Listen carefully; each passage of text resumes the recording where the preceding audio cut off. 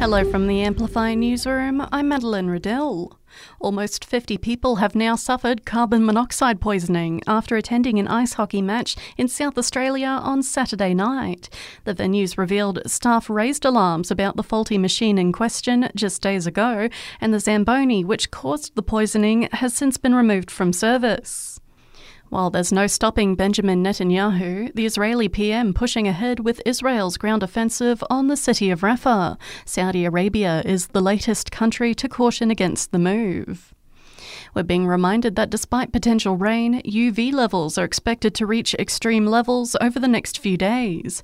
Over 90% of all skin cancers are caused from exposure to UV radiation. Mark Ginswick from the ACT Cancer Council says we can't rely on cloudy days to keep us protected. People have to remember that it's not just about whether or not the sun's out, and you shouldn't just be checking whether or not it's going to be rainy or cloudy. The UV level, if it's over 3, you should be making sure you're looking after your skin, even if it's cloudy. Barnaby Joyce has arrived in Canberra today to discuss his position with the opposition bench.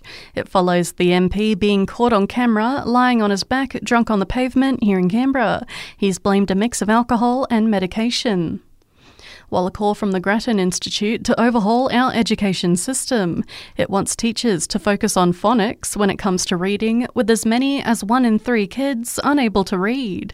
The Institute's Education Director, Jordana Hunter, has told the ABC it's a significant problem. Around 1 in 3 students are just not where they need to be in terms of reading outcomes, and it's a preventable tragedy because we know from the research evidence with the right type of teaching and enough additional support, we can get almost all students to where they need to be with reading.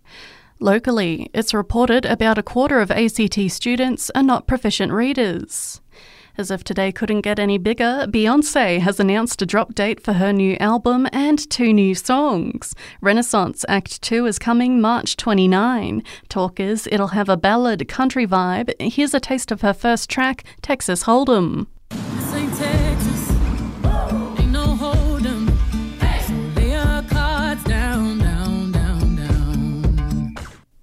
And finally, a Super Bowl spoiler alert. The Kansas City Chiefs are Super Bowl champs again, edging out the San Francisco 49ers 25-22 in a thrilling overtime finish. This is their second consecutive championship title. Chiefs star and Taylor Swift's boyfriend, Travis Kelce, even belting out a little Elvis post-match. Cheese Kingdom! Y'all hear this? We've been fighting for all right all day. How about a little Viva Las Vegas! Viva Las Vegas! And that's the latest from the Canberra newsroom this Monday. Check back again tomorrow morning for our next update.